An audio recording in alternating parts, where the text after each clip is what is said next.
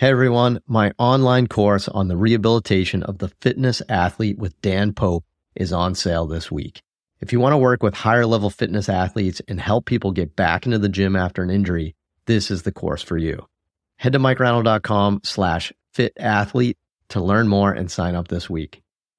On this episode of the Ask Mike Reynolds Show, we talk about whether or not it's important for a PT to get their CSCS.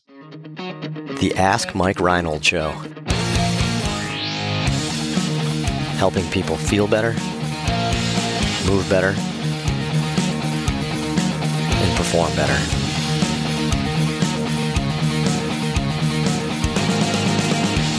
Before we get to the podcast, I wanted to make sure you knew about my free online course on the Introduction to Performance Therapy and Training. If you want to learn how to get started optimizing and enhancing performance, this is the course for you. Head to MikeReynolds.com/performance to sign up today. Welcome back, everybody, to the latest episode of the Ask Mike Reynolds Show. I'm with the crew, Champion PT and Performance, answering your questions. Anything you want to talk about, physical therapy, sports, performance, fitness, career advice, anything, head to MikeReynolds.com, click on that podcast link, and you can keep asking us questions. Let's see, who do we have today? We have Lisa Lowe, Lenny Macrina, Jonah Monlock, Dewesh Podell, Kevin Coughlin, Dave Tilley, and Mike Scaduto, all here today. Len, we get a good trifecta of students again. Who do we have today? Who do we have? I know them really well. They've been here a week now after introducing them last week. And so it's great to have them. We have Luke Hopper, the Hopper. Remember that commercial for the DVR, the Hopper? I want pizza and beer. From UAB, University of Alabama at Birmingham, my old stomping ground, our old stomping ground. We have Chris Clary from Anderson University. In Anderson, South Carolina, and we have Dan Quillen from Mary Baldwin University. Do we have any? We've been researching for a week now on Mary Baldwin. Like, did you come up with anything on Mary Baldwin? I do have a thesis prepared on Mary Baldwin. No, it appears that Mary Baldwin was just a lifelong educator, and she taught people that were maybe less privileged and wanted to pursue higher education. And I guess they named the school after her. So sounds like a pretty amazing person. Very noble. Good job, Mary. Thanks, Mary. Thanks for all you've done. That's amazing. That's good. I'm gonna add some new sound effects. You noticed after the student introductions, I added a So I know a few of us are Chasing Scratch podcast listeners. So if you listen to the Chasing Scratch podcast like we do, that's an Eli right there. We're gonna keep adding that. So hat tip to you, Eli and Craigers. And what do we have for a question today? All right, guys. So we got Kaylee from Dallas, Texas, wanting to know, hey, Champion Team, I'm a third-year DPT student and have been contemplating taking a CSCS for a while. What are your thoughts on this certification? Is necessary to work with sports/higher-level patient populations? I've been doing CrossFit for a while and would like to specialize in these athletes eventually. Thanks. Did I do that? Was that in good context? Am I overdoing that now? Sorry. It just fits. It just fits. So go to Viore.com/chasing scratch. No, sorry. All right. So let's start with this episode. How many PTs here in the room, because that's the question for Kaylee, have a CSCS? Let me see. Or who doesn't, right? Okay, so Kevin doesn't. Okay. Mine expired, so I'm kind of like half. My CEU didn't go through. So you certified, you just haven't recertified with your CEU. In a year, I will just be DPT. I mean, that's one of the easier ones to maintain your CEUs, by the way, Dave. No. Especially when you teach courses. I mean, I think you just have to like click once or something. But anyway, okay. So Kevin, do you have your CSCS? No, I have my CPT from ACSM. Okay. All right. Interesting. So that's in that world. Mike, are you a CSCS? No, I'm not. I was the same thing. I'm just a certified personal trainer. That's interesting. So you guys got your CPT. Is that because you worked as personal trainers at some point in life? Yeah. Okay. That makes sense. I got that certification before I graduated undergrad. And I think that's like the stipulation with CSCS.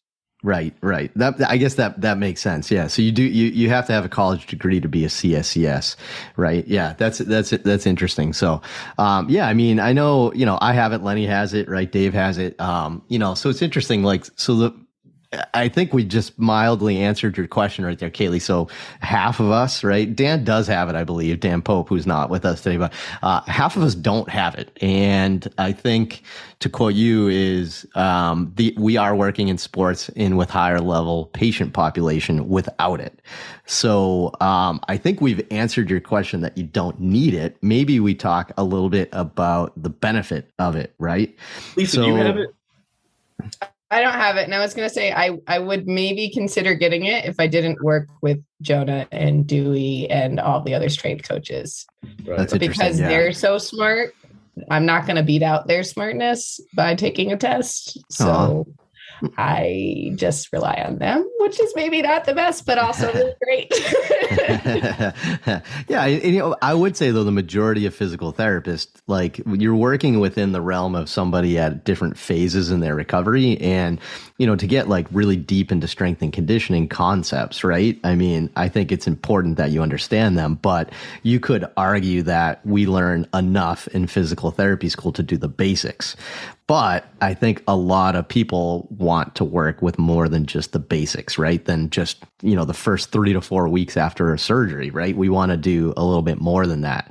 So I don't know, maybe, Dave or Len, maybe we hear from Len or a little bit. Like, what do you think? How has the CSCS helped you, Len? I'd be curious to hear your thoughts on that as an experienced late career professional. Are you officially a late career? You must be, right? Yeah, I guess is it 20 years or is it 25? Ugh. Late career. You're old. But so all right. So as a late career professional, I mean, how has the CSCS impacted your career? I took it in 2004. I had just graduated PT school the year prior. So, I just Red Sox World Series. That was good. It was a big year. Yeah, it was a big year for me. Yeah. And I actually took it at UAB, Luke. I just thought the information I was going to learn at the time, I mean, basically for me, I just bought the book that they recommend and read it from cover to cover. And at the Summit in Birmingham, I used to go to the coffee shop there and just read it at the Summit.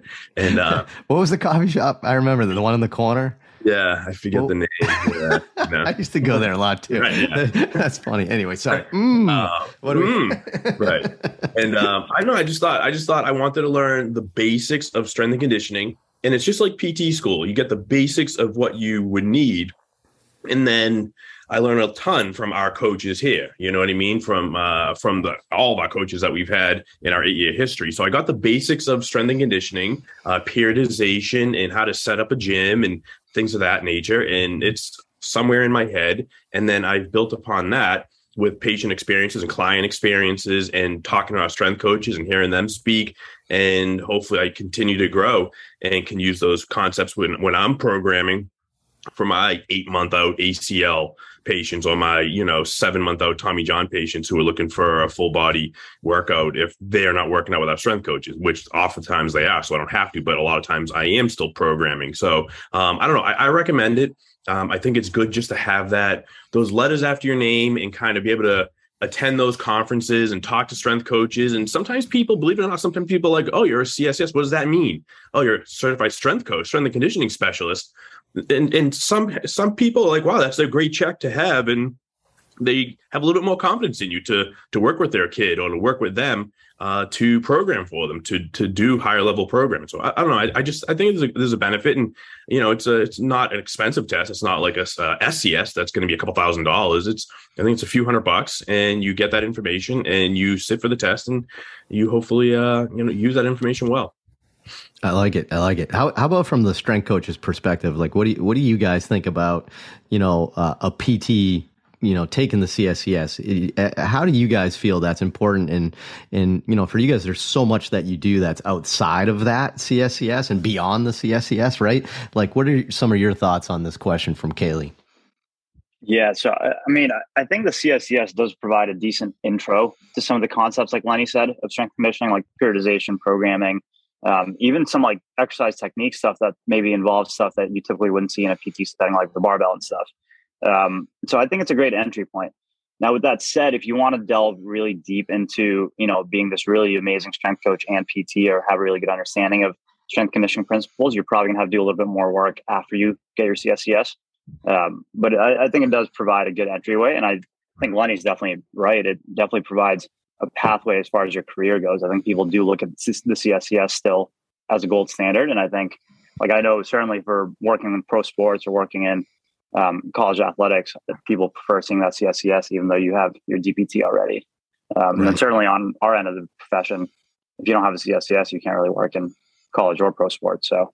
Right. Yeah. I think they've used that as an entry level point. I know it's like that in professional baseball too, like where, it's required that you at least have your CSCS. So what else? Who else has some thoughts there? Dave, what do you think? Yeah, just to jump in on the back of that, to Josh's point, I took mine right after my SCS. And I think that if I'd only read the book and taken the test, I'm not saying Lenny's not good as a strength coach, but if I'd only taken the test and read the book, I feel like I would have been overwhelmed in the clinic. I think that just like PT is both academic and clinical, you have to watch people move and learn how to cue on the so to speak. I think that because I was around strength coaches at Champion, but also I remember being the only PT at Cressy's summer internships or whatever his courses. So I think that watching people coach, watching people cue, seeing progressions, and watching people clean up movements on the fly is super, super important. And I've learned equally, I think that I'm a decent strength coach because I've done equal amounts of time in both the academic world and also the really working with the people in front of you. Right. I like that. And I think that's probably a good summary, right? So I think putting it all together, right, for the CSCS, do you need it to work with high level people? Absolutely not. Heck, you could learn to be a really good strength coach. I know a lot of good strength coaches that do not have their CSCS and they're still excellent strength coaches. But that being said, it's almost like taking a class in college, the CSCS, just think that's your strength and conditioning class, right?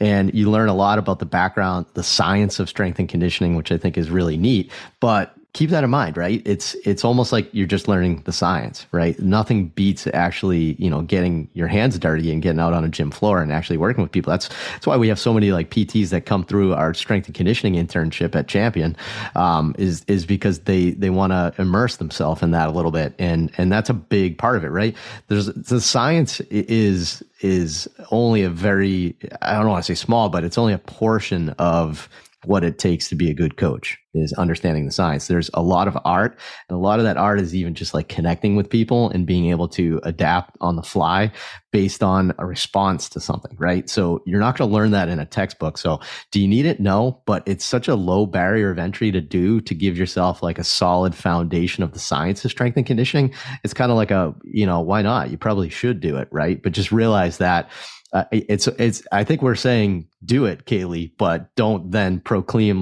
that you're an amazing strength coach. You still have to get some experience on the floor with some people. I think would probably be very helpful. So, but anyway, hopefully that helped, Kaylee. Again, good question. If you have a question like that, head to mikereinold.com, click on that podcast link, and be sure to head to Apple Podcasts and Spotify to rate, review, and subscribe. And we'll see you on the next episode. Thanks so much.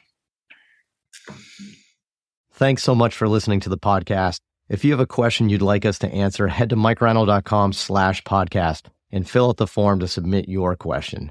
If you enjoyed this podcast, please subscribe, rate, and review us on Apple Podcasts, Spotify, or wherever you listen to your podcast.